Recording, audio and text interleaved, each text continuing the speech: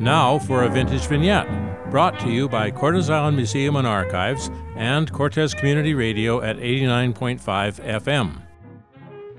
Hot off the press from the late 1940s Whaletown National Enquirer. It was a dandy party. The drink flowed freely, the company was most congenial, and the tide was in. One inebriated guest quietly excused himself from the festivities and spent time in the bathroom. Upon emerging, he looked sicker than ever, and quite suddenly sober. Too suddenly.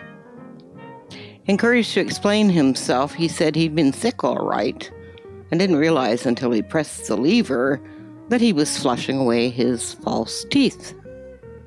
There being little enough money around in those days, it was a tragedy of great proportions. What on earth would the poor man do? He not only had to face his wife, who was not partying with him, he also had to tell her of his loss.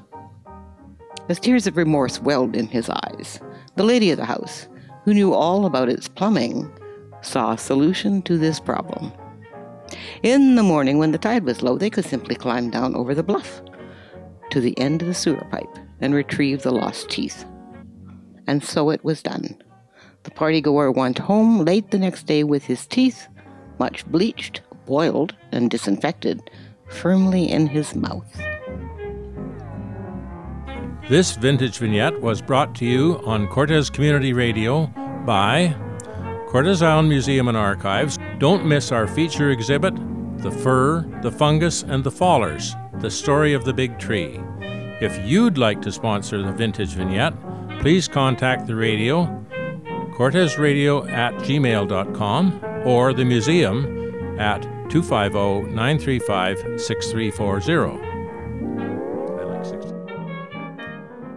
Vintage Vignettes